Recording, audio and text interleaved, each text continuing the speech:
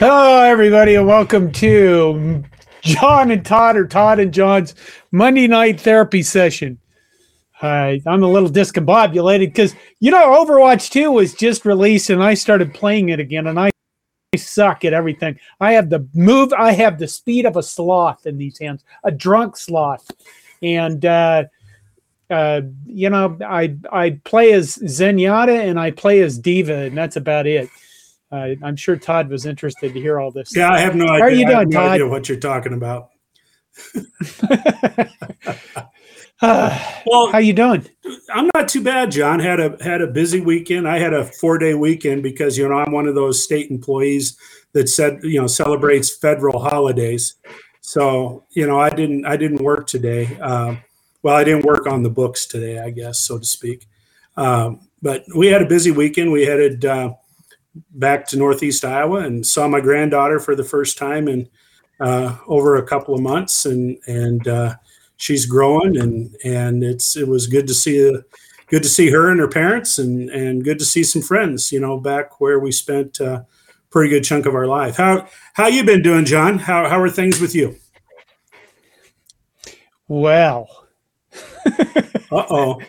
I've been going to therapy. Did you know that? Well, yeah. I mean, you need to go to therapy. I get that. I know I've been going. You've gone to physical therapy. You've probably been to emotional, psychological therapy. All of those are good therapies for you, John. Well, in this case, it's physical therapy. I don't know what you're thinking of. But they're working on my balance. We're trying to get my balance figured out, because every time I'm like laying down and I get up or I move around too quickly, my balance just goes insane, and it's apparently brain damage to my vestibular system. I don't know, but they give me this exercises in which I'm supposed to strengthen and make it more efficient, my brain pathways, to keep my balance intact.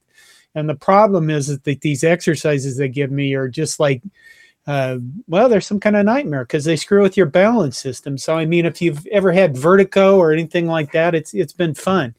And, it fits right in with Nebraska football season.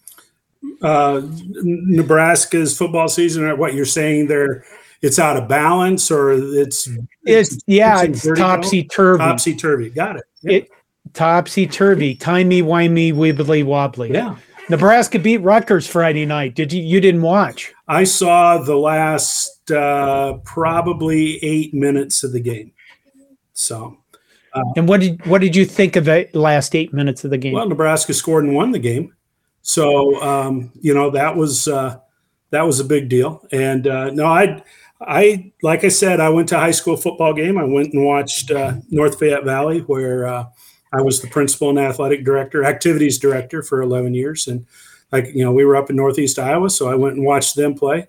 Not to dwell on that a whole lot, but they had, there's a case of a team with, some very, very high hopes this season. And they had a running back, and he also played linebacker and Mr. Everything. I mean, just an outstanding player.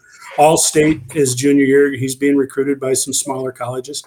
He went out with an injury, a season-ending injury towards the end of kind of a meaningless game that they ended up, 50-pointing the team by, and that turned their season. So they did get a win the other night. It was fun to see the boys on the positive side of the scoreboard, and so that was good. But yeah, I got back and where we were staying, and I popped the game on and watched the last 8 minutes, and it was kind of interesting because I didn't feel like, those last 8 minutes, especially when Nebraska went ahead, it wasn't like the Keystone Cops. It wasn't like is it racist to say a Chinese fire drill? I mean, I don't know. I don't know if it is or not, but you know what I'm saying? I mean, always before, it seemed like in the last few years when Nebraska got ahead, they just went faster. It's just kind of like their adrenaline was pumping, and they had no idea how to pump the brakes. And so it was really good to see more of a calm, relaxed kind of an approach to the end of the game. And Nebraska did what they needed to do. Great clock management. put themselves in position to hang on to the ball.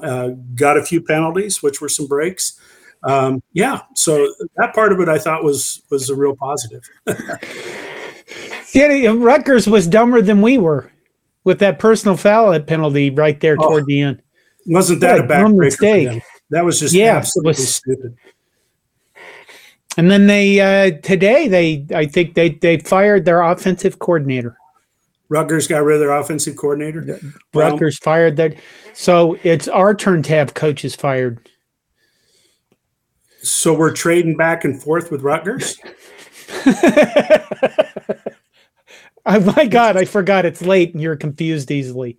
Okay, did you watch any other football? I knew you were going to ask me that question. I watched a little bit of Georgia, saw a little bit of their game.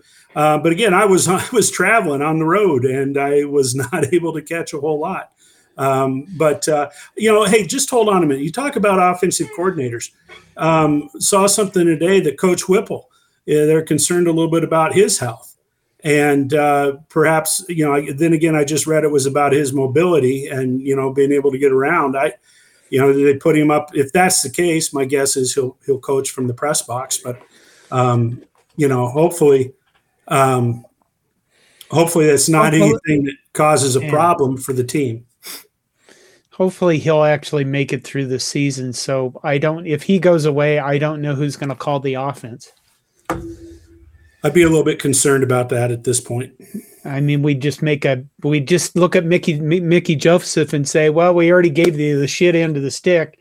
Here's like the shit end to everything, if he goes away. But okay, you didn't watch football, so you didn't watch Wisconsin beat the ever-living shit out of Northwestern. Saw some highlights on that. And are you surprised by that, John? I was surprised it was as bad as it was. It was literally like Northwestern just decided to kind of, you know what they did? They quiet quitted, Todd. That's what they did. I think that's what they call it these days when people just go to work and they don't do anything really. Silent quitting. That's what Northwestern did against Wisconsin. And then did you see Texas? What Texas did to Oklahoma? Saw the score. Couldn't believe it. Could not believe it. And the only thing that's bad about that is that it was Texas, and I hate them, and I hate their fans. And I checked a little bit of Facebook with some people I know that are Texas fans, and they coming out loud and strong. But that did surprise me. I was shocked that Texas put that many. Well, I was shocked that Oklahoma didn't score. I mean, that just blew my mind that they didn't score. It is. I don't know what the stat is, but it was like since 1998 or some bloody thing since they didn't score during a game. So things look really. Here's the thing: we lost to Northwestern at the beginning of the year. When we watched them run against us 18 times in a row, we thought, "Oh my God, Northwestern's going to be really good," and they're actually really terrible. And then Oklahoma beat the living snot out of us, and we thought, "Oh my God, Oklahoma's going to be a playoff team," and now Oklahoma is terrible. What is this? Well, it's the curse of Scott Frost, I think. He was so toxic that. When teams beat teams that were coached by him, and I understand he was gone when we played OU, but no, you can't carry over. Yeah, carry over. And the teams, the three teams that have beaten Nebraska are 1-11, 1-11 since they beat Nebraska, and that just is a stat that blows my mind. Holy smokes! But Oklahoma, they've got some soul searching to do, and I don't know. I would guess that Oklahoma fans were feeling pretty good about after they blew our doors off, and had to be thinking that they were going to have a good season, and then to have this happen, they got to be screaming about Venables down there, but. I don't know. I have no idea. I haven't seen any of the Oklahoma media to even pay attention to what they're saying about what has become a disaster for them. So, well, and then there was Iowa. God, Iowa. What did I saw something. What was the score of the Iowa game? 14 to. I don't. I should have looked that one up. It was low, though. Well, I saw something where, between Iowa and Iowa State, they scored like 15 points. Iowa State scored 9. They got beat 10-9 by Kansas State, and then Iowa scored once or something like that. It was 9-6. Okay, there you go, 15 points. Between the two of them, they scored 15 points. Holy crap! I love it. I love to see Iowa suffer, but it's one of the most baffling things I think I've ever seen.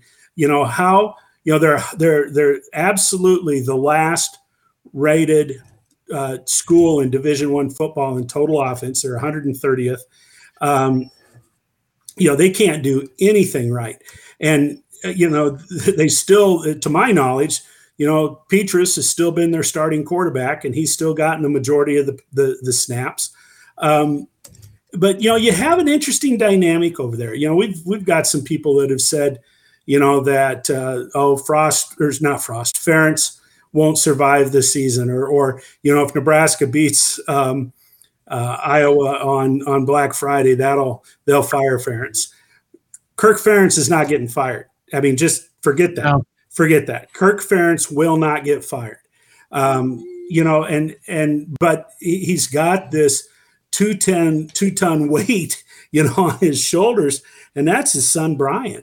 Now, it was really interesting a few years ago when he even hired Brian to come onto the staff. I think Brian got his feet wet a little bit in the NFL as an assistant coach, kind of like one of those second-tier assistants, and then he came back to Iowa. And to get around Iowa nepotism rules, Kirk Ferentz does not have authority over Brian. He has no contractual authority over one of his top 2 assistant coaches.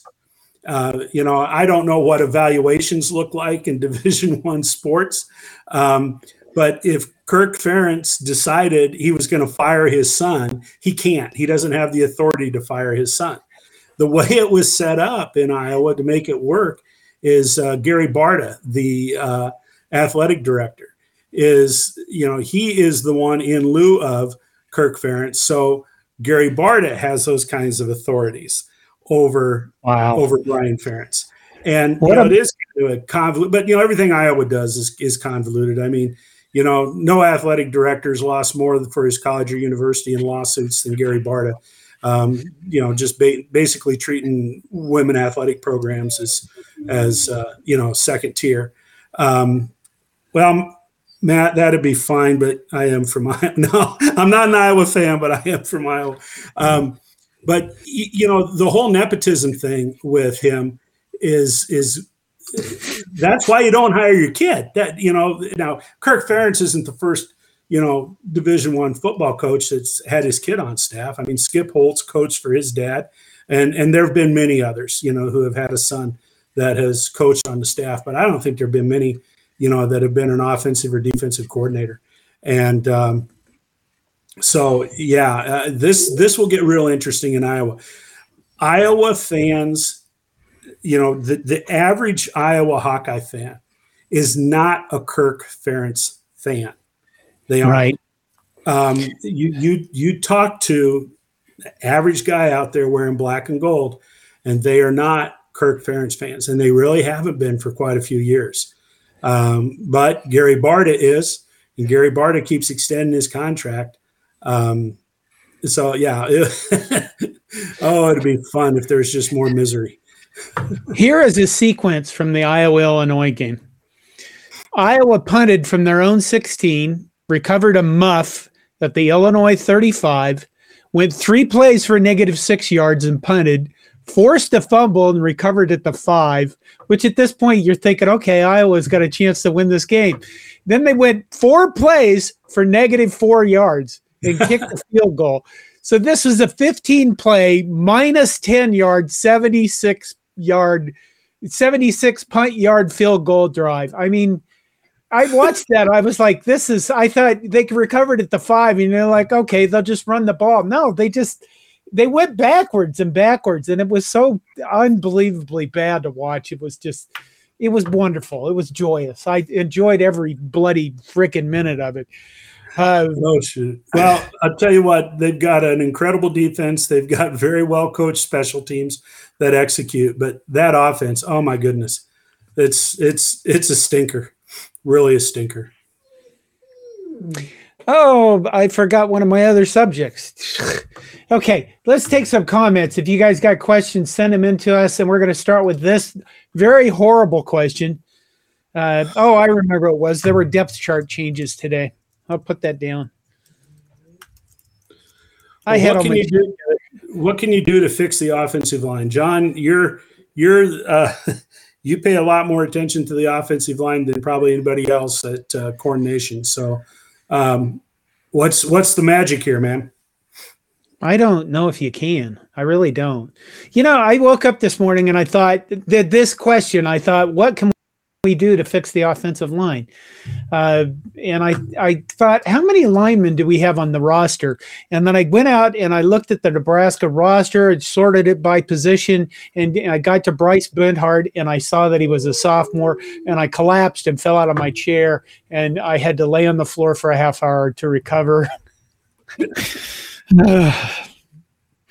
And I never did figure out how many, but we have so many offensive linemen right now. I mean, Bryce Benhart played 7 snaps against Rutgers, and he was replaced by Hunter Anthony, and Hunter Anthony would do that much better. And I'm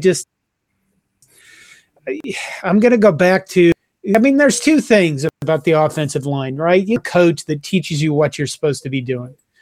And I think that as the public, you'd think that there was a way to coach offensive line that would be the right, and that's just, it's not true. That's why Bill Callahan is widely known as one of the best offensive line coaches in football. Yeah. But what strikes me when I say that is, during the pandemic, I did interviews with Yoshi, Jamarcus Hardrick, that played tackle for us, and he plays tackle in the CFL for the Winnipeg Blue Bombers, and he is a Grey Cup champion. But I was asking him about technique in one of our episodes. I was asking him, right, because of the way offensive linemen take their first steps is extremely important for them to move back at their pass blocking and not lose leverage against the guy that's coming with them.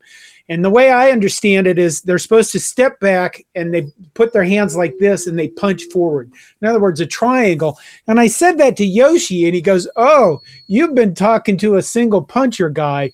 The problem with that is if a defensive comes in and he swipes your hands down as you're punching with that single punch, that he's gained all the advantage off of you. So you have to do it different with your hands where you're punching separately." And that right there told me he was coached by a single punch guy, and then he learned later about the multiple punch guys. And you'd think that this was something that just they'd all have down and agree on, and no, apparently it isn't. So I realize that's kind of a weird analogy, but the bottom line is I don't think we made a very good offensive line hire, and I don't. Well, John, I listened to Jeremiah Searles, on the radio earlier over the weekend, and he made a good point, and that is, every position on the offensive line, we want to call it the offensive line, and we those of us that haven't played there, those of us that haven't coached there, we're ignoring a lot of the details, intricacies. That's what I was trying to say, intricacies. And because he made the comment about some of the young Nebraska offensive linemen, and he was, praising a few of them and saying, a few of them have come a ways and that kind of stuff. But he had also remarked about how difficult it is, for them to play different positions along the offensive line. And, just because you're a tackle, right tackle, left tackle, you use probably similar kinds of techniques, but it's not the same because you more or less kind of mirror your technique. And, Nebraska is going to run certain plays to the right side, and they're going to run different plays to the left side. Back in the days when I was playing high school football, it was very, so simplified. What you could do to the right, you could do to the left, and they don't work it that way anymore. But he said he said he really wishes that a lot of these young offensive linemen could just stay in one position so that they can, hone the techniques that they need to have to play in that position. And, example that he gave was this Banks kid. Banks has been, they've had him at one time or another playing, 3 of the 5. I'm not going to say in the game, but at least practicing 3 of the 5 positions along the offensive line. And I've heard offensive line coaches saying, we're going to put the best 5 guys out there. Well, okay, are they the best 5 athletes, or are they the best 5, each of them at their own position, if that makes any sense? And, I don't get it. I know Hunter Anthony, from what I read, post game after the Rutgers game, he struggled a bit during the game. But I've heard people say that the Banks kid is playing pretty well when he's in there. And so I was impressed, in the not the Rutgers game. The game before, who'd we beat before that? Indiana game. I was impressed in the Indiana game when Corcoran got, taken out of the game. And, you basically had Hunter Anthony and Banks. They were in playing tackle. And there were a lot of times that, they were, had both tackles to the same side, and they were running some power plays that way. And, so I don't know. I don't know enough about it. I can only know a little bit and sound pretty stupid talking about it, I suppose. But I don't know if it's X's and O's. I don't know if it's Jimmy's and Joe's. But it's whatever we're doing is not working. No, I think the other part of the offensive line problem is that just flat out strength and conditioning is not very good. The Duvall, the coach that's doing that stuff, is not. He's just not the guy. I mean, when you see our tackles, they just don't have any punch in them, and I don't think that's just flat out. Put it this way: when you look at our roster, I mean, we have a whole gob of guys. We physically have guys that range from like 6 foot 240 to 6'6", 325, 330. And you can't, I guess, if you look at it and you go, you're still playing these tackles, and there's not anybody else that you can put in and just say, okay, go in there and play. What the hell are you doing? I mean, what do you not even teach? The guys should be able to walk out, right? An offensive lineman should be able to walk out and identify his blocking by how the people are lining up in front. And we don't even do that really very well a lot of the time. And that's all it comes down to. I don't think our guys are stupid. They're college students, for God's sakes. I didn't look, and maybe they're all majoring in political science or, education or something. Well, we're having a few comments talking about, some of the same things you're discussing here, that our guys look soft along the offensive line, beer bellies and that kind of thing. And I guess my take on it has been, man, I didn't think our offensive linemen looked nearly as big as, some of the offensive lines that we faced. And, I don't know, maybe it's just perceptions or whatever, but they got to play nasty. I think that was one of the things that was an eye opener for Nebraska against Rutgers. And they knew that. They knew that Rutgers was going to be pretty damn nasty, along the offensive line and the defensive line. So if our guys, if they were going to stand a chance, they were going to have to scrap with those guys. But yeah, I think that they're going to have to totally evaluate their strength and conditioning program and probably a different philosophy about how you're going to play the offensive line.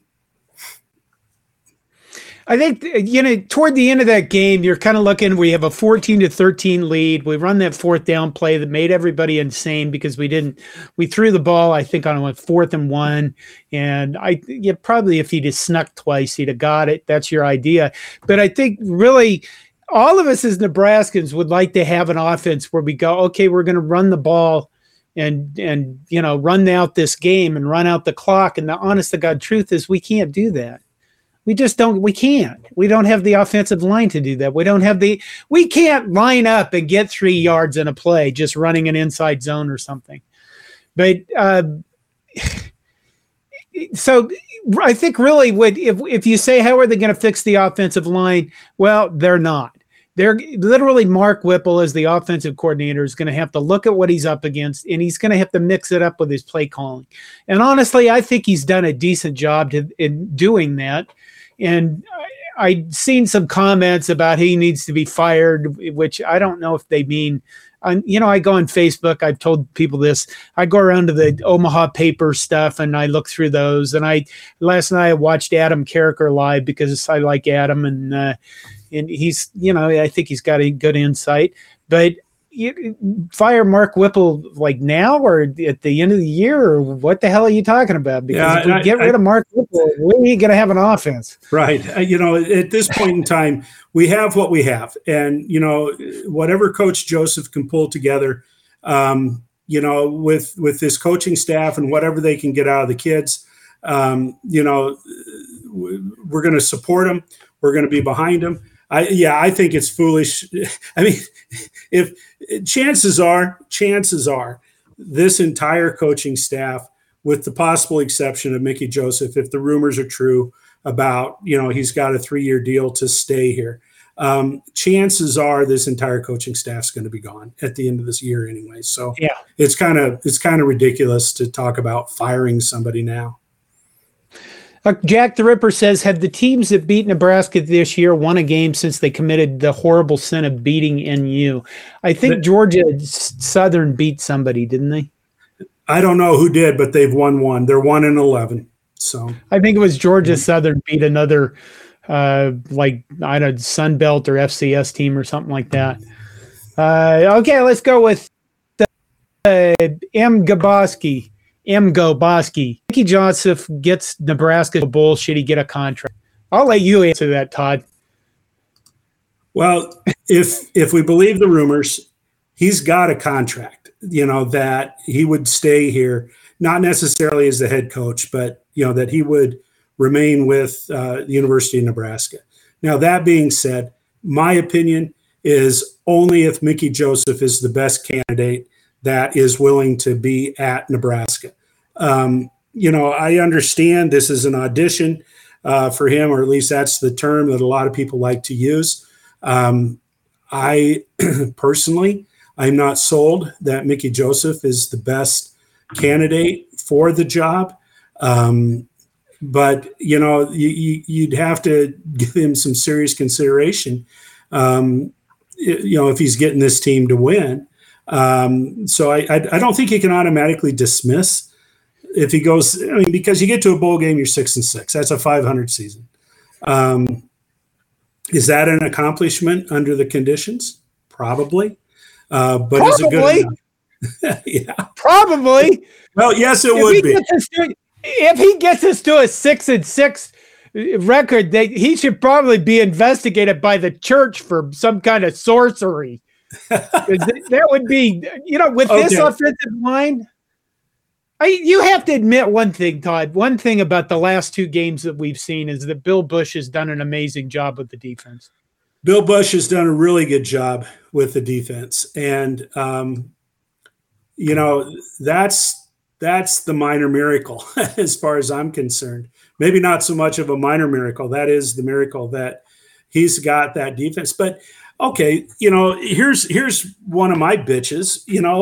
Here we are, committing double-digit penalties again, which, was the huge frustration up until this year when they fired Scott Frost. I mean, the team wasn't, having that many penalties, but I don't know. Maybe as much as these guys are throwing at him, who knows? But and I'm probably being nitpicky, and I'm the one, a win's a win. And damn it, I don't want anybody to think that I'm bad-mouthing these guys because I understand that, wins aren't based on style points. This isn't ice dancing. This isn't gymnastics. And no one should apologize for a win. And I don't care how ugly the game is. I know that I didn't watch the whole game, but all I heard about the game was how ugly it was. Ugly, ugly, ugly. And but you know what? Nebraska had 14 points, and they had one more than Rutgers did. And so at the end of the day, I'm very happy the fact that they got a win and that they're on a 2-game winning streak. Hey, you guys, if you're on YouTube watching this, could you please hit the like button on this video, because that does the YouTube algorithm then thinks you all like us, and then they'll show this to more people, which I would like very much. And if you're not subscribed to Mark, the one thing about Adam Carricker is he plugs himself mercilessly, and I love that about him. And I need to do a better job of that. So like the channel, subscribe, all that kind of stuff. I think at some point in the next month or so, if I can figure out the software, we'll start giving away things, because, you know, I know that that's one way to get people to like you, is to give away things. So, okay. Cornhusker Corner says, John, if we win the West, you should get a mullet. I had a mullet for many. Todd knew me as a mullet. I remember the mullet. I remember that mullet. Yeah. I think I have photographs of that mullet. From your wedding. Yeah.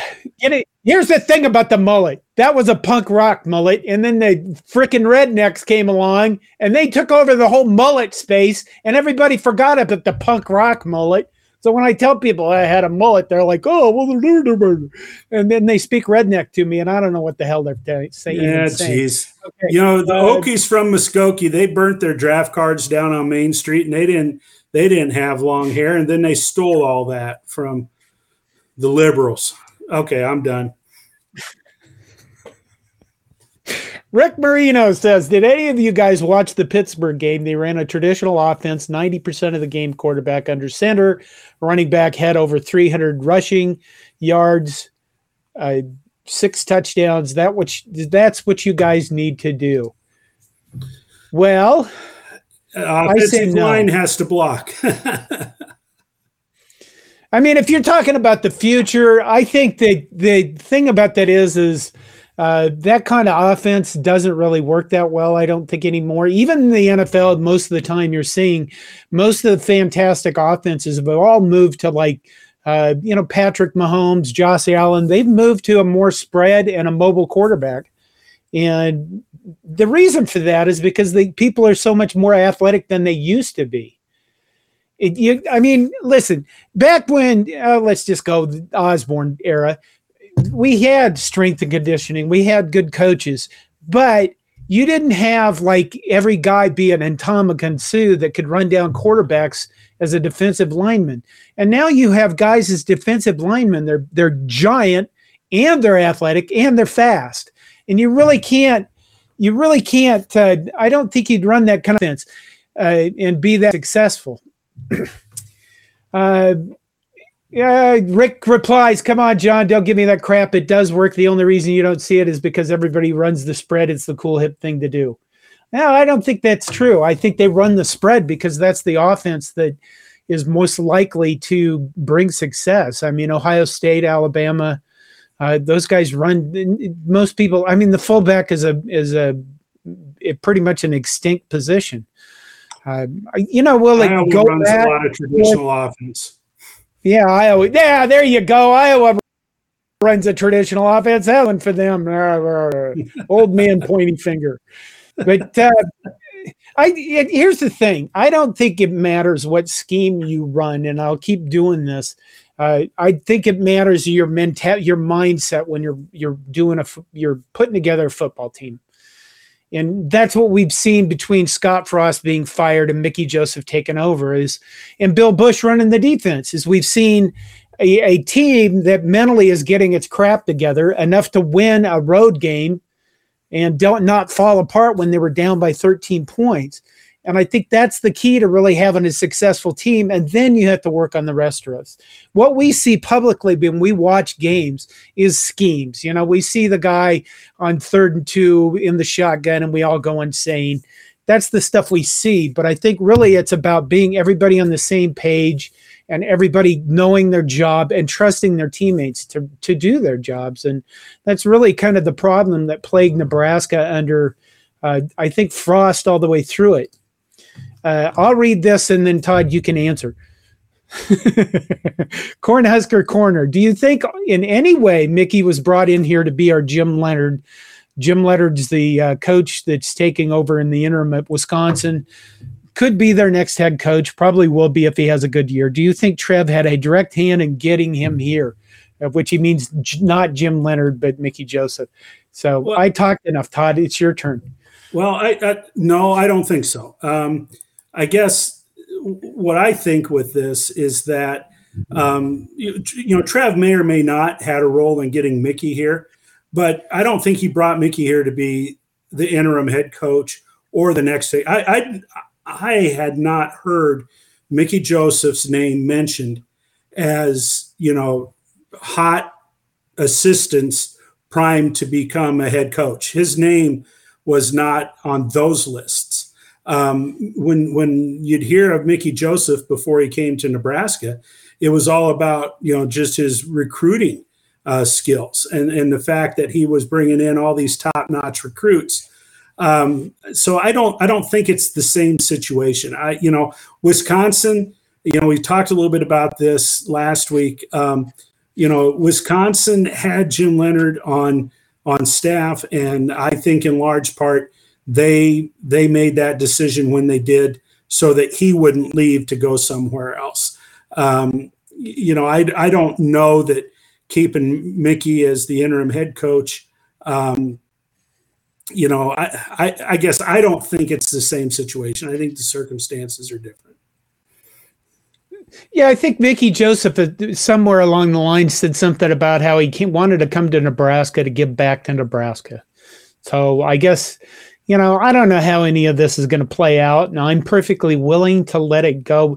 By the way, Todd, Matt Rule was fired today in the NFL. Yeah. And, do you want Matt Rule as a head coach?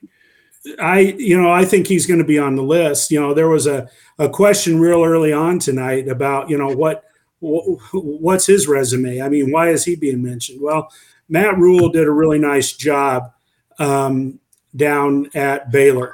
And that's why he got the attention of the NFL. He ran a pretty innovative offense. Of course, he had David. Well, did he? No, he didn't. Never mind. He ran a pretty innovative offense, and people liked him quite a bit, and they thought that he was the new hot shot. So I think because of those kinds of successes, I think that's why he's being mentioned, possibly with Nebraska. So this question: if Bill Busch can fix the defense in 2 games, why can't we get a new offensive line coach to fix the offensive line? I'm going to let you answer that, John.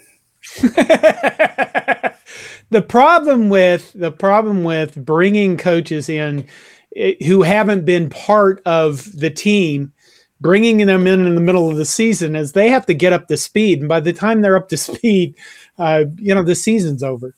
And what I mean by this is up to speed is put it this way. Let's go to the NFL for this. I'd say before this current crop of quarterbacks came into the NFL, pretty much everybody in the NFL ran the same offense. And in the NFL, the biggest difference in the NFL and college is in the NFL, you look for matchups. In other words, how am I going to get my best wide receiver against their crappiest cornerback? But the NFL, really they all kind of ran this traditional, let's have a fullback, the quarterback under center, drop back 5, drop back 7, get the ball out. It was the same shit, but everybody had different play calls. And a lot of those systems, if you remember Bill Callahan's playbook in Nebraska, it was about this thick, ridiculous. And the problem is when you come into a team, everybody still has different ways they call plays, and that's just one thing. You have to learn the nomenclature. You have to learn the lingo of how the team operates, and then you have to learn, what about your players? A simple example of that: when I coached soccer, I coached kids soccer. The first thing I would have them do every year as I would have them do ball taps. So I'd have like 12 kids or 13 kids lined up in front of me. And a ball tap is where you basically take your alternating feet and you tap the top of the ball. So you're kind of dancing on top of the ball. And what that told me is which of my kids can use their feet and which cannot, which of them are coordinated and which cannot, because, at age 10 and age 12, kids are very different in their levels of development. And then I went from there. Well, okay, a coach comes in and he's like, okay, you're asking me to fix this. Well, I got to learn all these players. I got to learn their habits. I got to learn their strengths. I got to learn what's wrong with them. And then I can't just look at them all and go, by the way, all of you are doing this step wrong, because they're not. Some of them are stepping wrong. Some are punching wrong. Some are not weak. Some can't move laterally. Some can't, da-da-da-da-da. I'm milking this, aren't I? Well, the other part of this, though, is that Bill Busch has been with the team since, last spring. And to bring an offensive coordinator in from the outside and expect him to turn this offensive line around in 2 games, not going to happen. Now, if there's somebody, an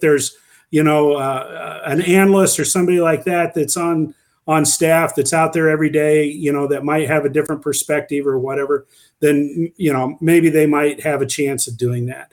I still think we can talk about all we want to about, the coaching and the technique. You got strength involved. And I think Jimmy's and Joe's have to play something into that too. Well, Matt M says I would take Matt Rule at Michigan if Harbaugh left. Matt Rule looks like an Ewok. Do you really want a guy who looks like an Ewok coaching Nebraska football? I realize they win football games. Okay. Wait a minute. I had some more pinned messages. Okay. Doomsday Diesel brings up something. Fire Corcoran and Benhart. You know what I'm going to do? I thought about this today. I'm going to do a video on what I call the rule of replacement. And it's a pet peeve of mine. And I'll just make it very simple. We always get into these things where we say this guy should be fired, but then nobody says who the next guy. And I think it should be a general rule that if you say this guy should be replaced or fired, you have to have a name, a good name, not just, Matt Rule, the Ewok, comes in and coaches the team. It has to be realistic. I hate this quarterback. They should play Chubba Purdy instead. That one's pretty easy. Okay, Mark Whipple leaves the team in 2 weeks. Okay, who do you think should be his offensive coordinator? Well, there isn't one, and nobody coming in the middle of the season makes any sense. But you get the rule of replacement. It always drives me nuts. Fire Corcoran and Benhart I think they would if they.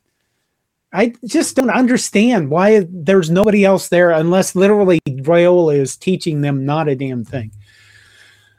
Okay, we're 43 minutes in. Todd, Starlight Record Club, what's up? Purdue is going to be tough as heck. Have you paid any attention to Purdue?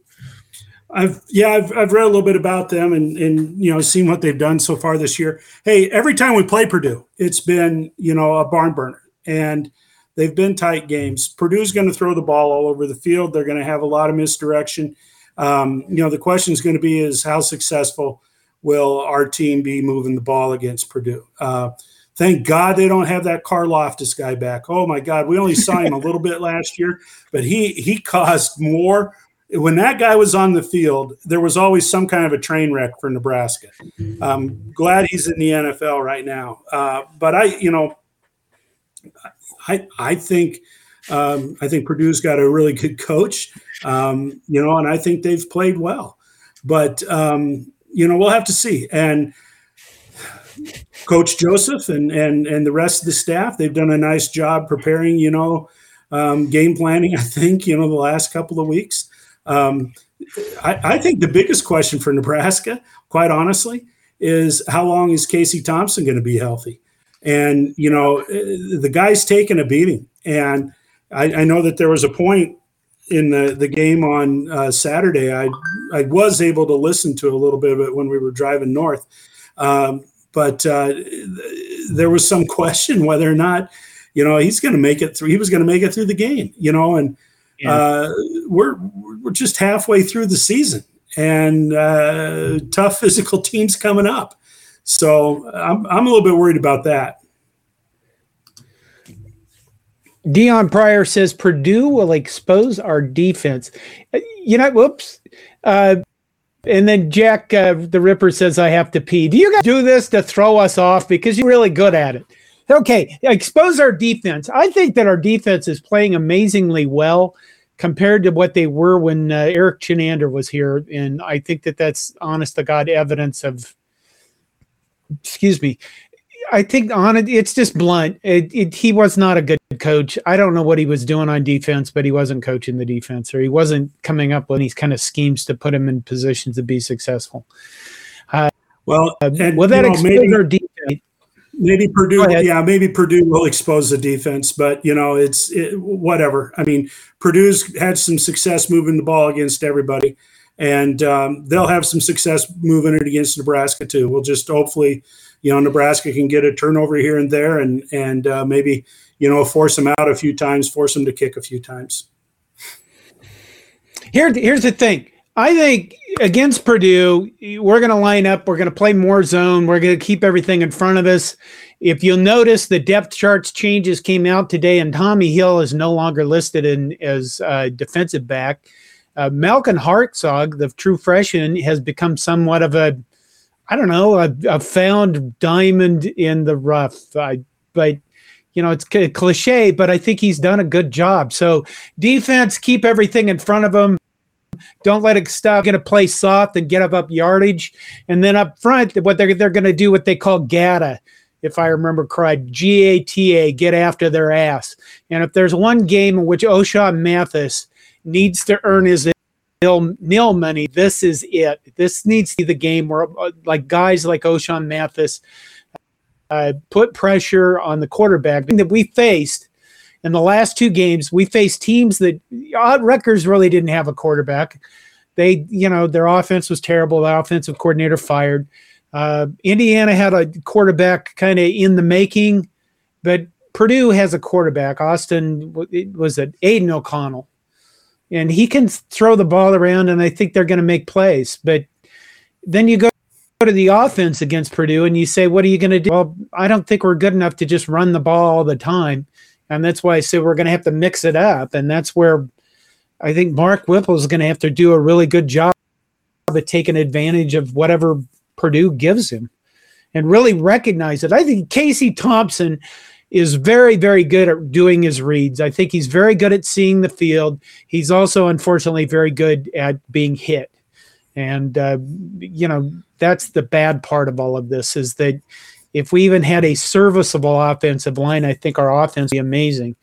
Thompson to Palmer is going to be the big key to this game, because I don't think hardly anybody in the nation can guard Palmer.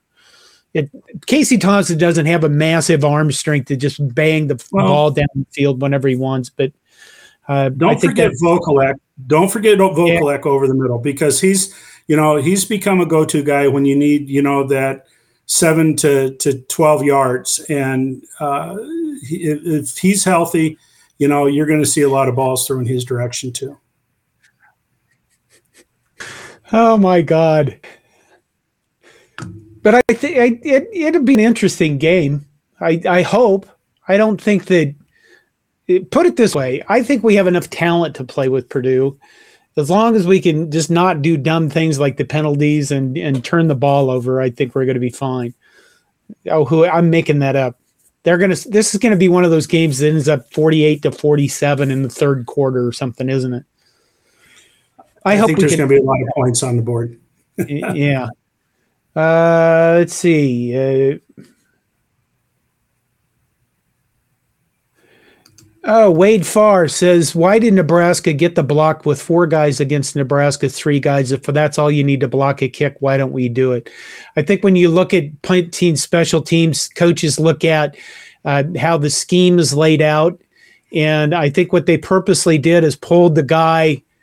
We have 3 guys, and they're supposed to, it's kind of like being on a punt team. When you go down the field on a punt team, they always tell you stay in your lane. In other words, don't cut across the field this way.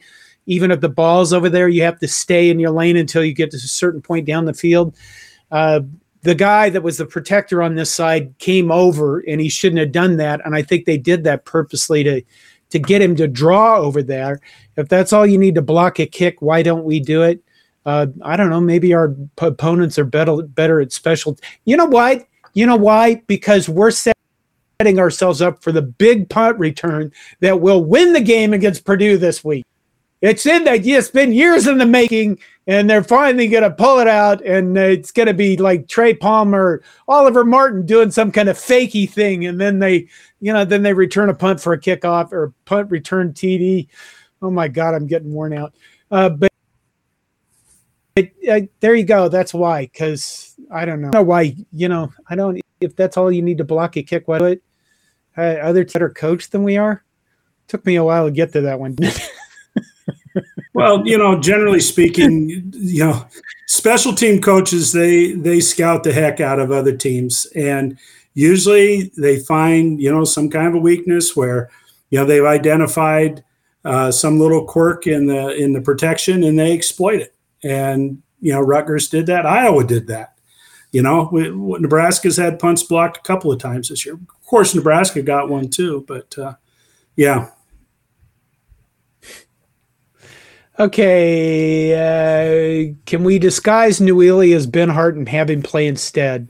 That's from Cornhusker Corner. That would be nice. Everybody knows that Norridon Newely got disqualified or suspended for the year because of what's the banned substances, let's say, or something he did that was bad in the eyes of the NCAA. Okay, Todd, do you know this one? Do you think Illinois or Minnesota will be a night game? Well, I asked the question about Illinois from our staff at Coronation, and they're pretty much convinced because of the other games that are scheduled on that weekend that Nebraska is going to either most likely play the mid-afternoon game or the 11 o'clock game. Who knows, but I can't remember the games that are scheduled, but they were pretty convinced that there'll be another game that's picked for the primetime game in the evening. So who knows? It seems like, they all wait until, about a week before the game and then give you that kind of information. I'm surprised we haven't heard, though, about Illinois, I guess. 2 weeks to 10 days, I guess, is what I'm saying. So, the fact that we haven't heard about Illinois yet makes me wonder if they're going to wait and see how things, happen, how they end up this weekend and make their decisions. Fongwei Reldman. Why did they okay beer only for volleyball and not football? Where do you think it's needed most by the fans? I would guess from having dealt with schools in their stadiums and having to work on wireless systems and old buildings and things like that the reason they okayed beer for volleyball and for basketball is because those venues are fairly new and they have much more accommodations. They were built with accommodations in mind for being able to switch out vendor systems and things like that. When you are going to bring beer into Memorial Stadium, there's a whole gob of logistics that you probably have to, they probably have to add bathroomware. I don't know, but you know what I mean?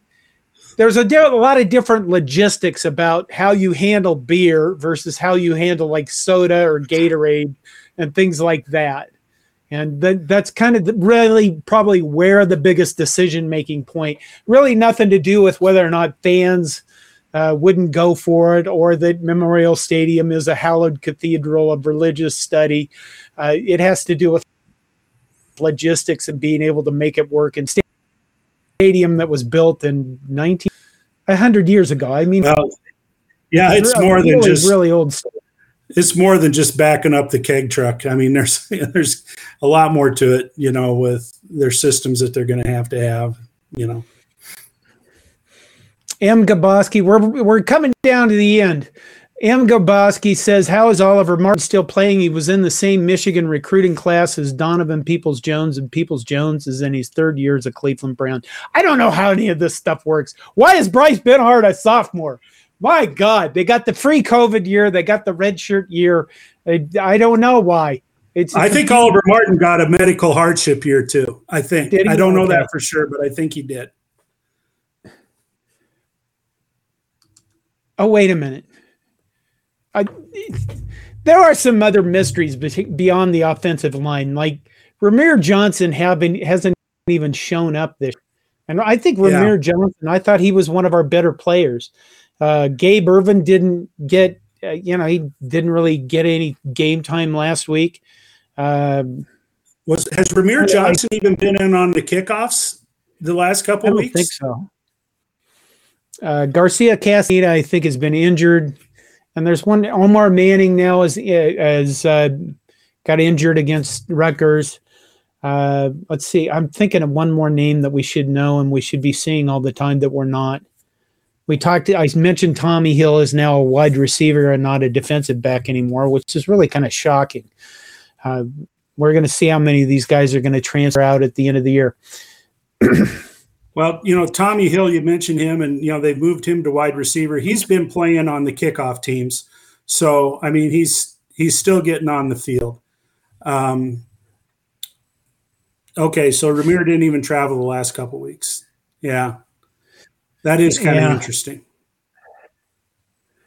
Oh, wait a minute. MK says, if Illinois day game, Halloween costume, yes or no? Are you asking, am I going to wear a costume? Yes. Yes. Yes, I would say yes. Whether it's day game or night game, yes. Yeah. Yeah. Didn't suit for Indiana. Doomsday says, why is Yant always out until the third quarter or so? I have no idea how they're managing how these guys are getting in. Honestly, I don't know. I want to see a package with Logan Smothers running the option. Well, that's what Chris Hertz says too. M. Gaboski, I love how colleges are holier than thou with beer. It is kind of a mystery about all that.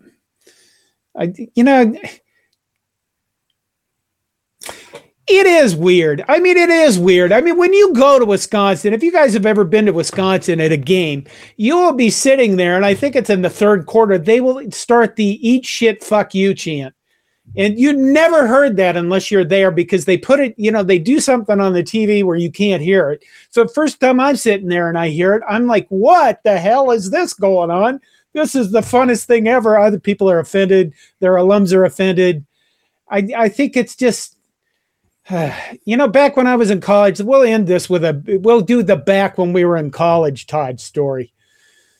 Back when I was in college, I remember one of our guys that ran for student body president legitimately. I guess I did run legitimately, but whatever. But he went around and he asked me to go out and take photos of all the alumni drinking in our parking lots.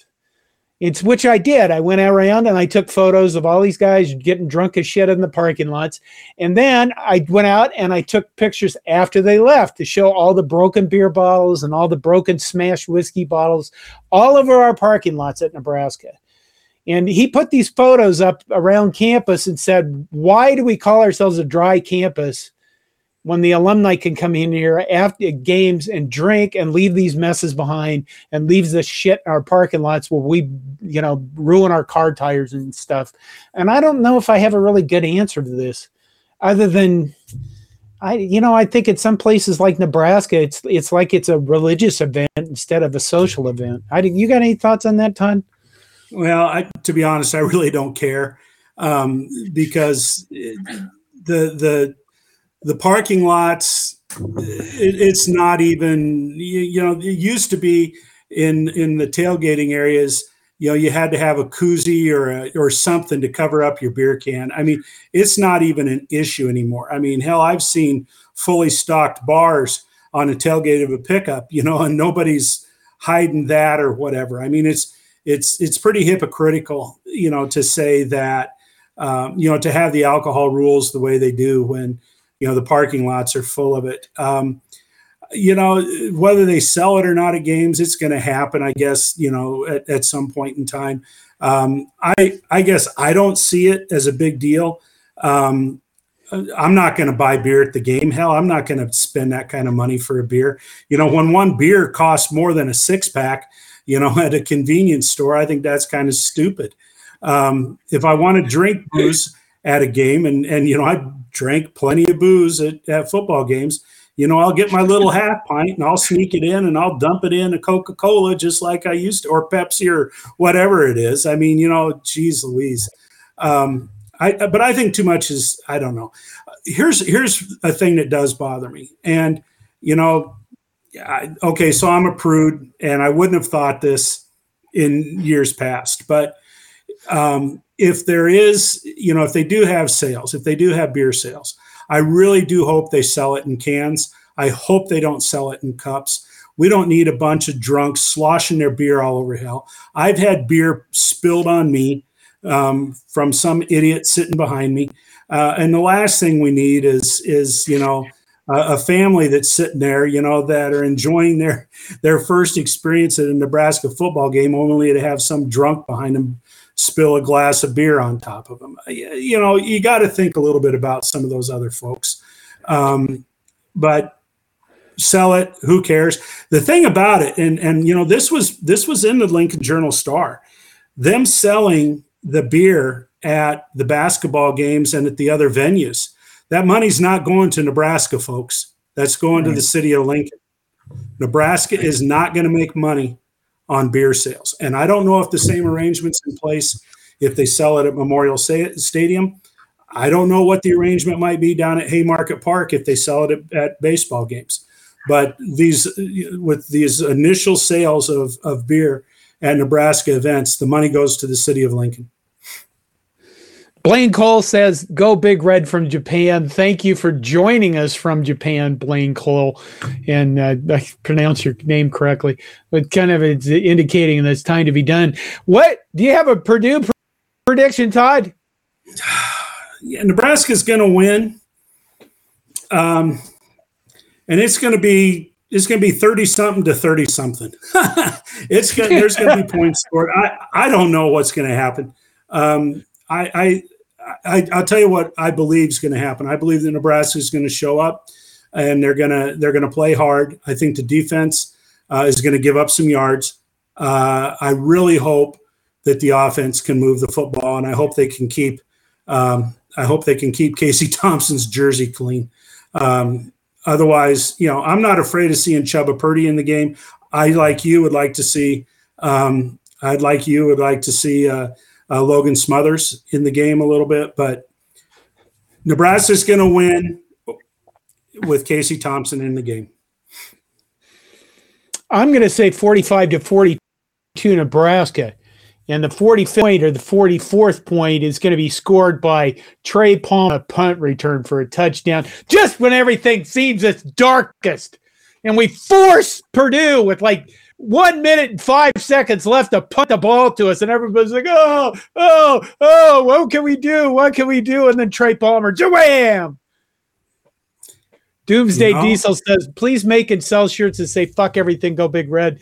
I've considered that, but I keep thinking the go Big Red is going to get me in trouble because I've done other things that got me in trouble with the athletic department where they said you can't do that. I mean, they're never mean about it. The athletic department's always been very nice to me. Okay. Is there anything else you have, Todd? I got a lot, but not anything I want to talk about for the rest of the evening. So, I'm old, John. I'm old. There's been a lot of good questions tonight. You should capture some of these questions so we can start off next week with some of them. I thought about doing a reaction video to some of the comments on YouTube. Okay. Good night, Todd. Hey, good night, John.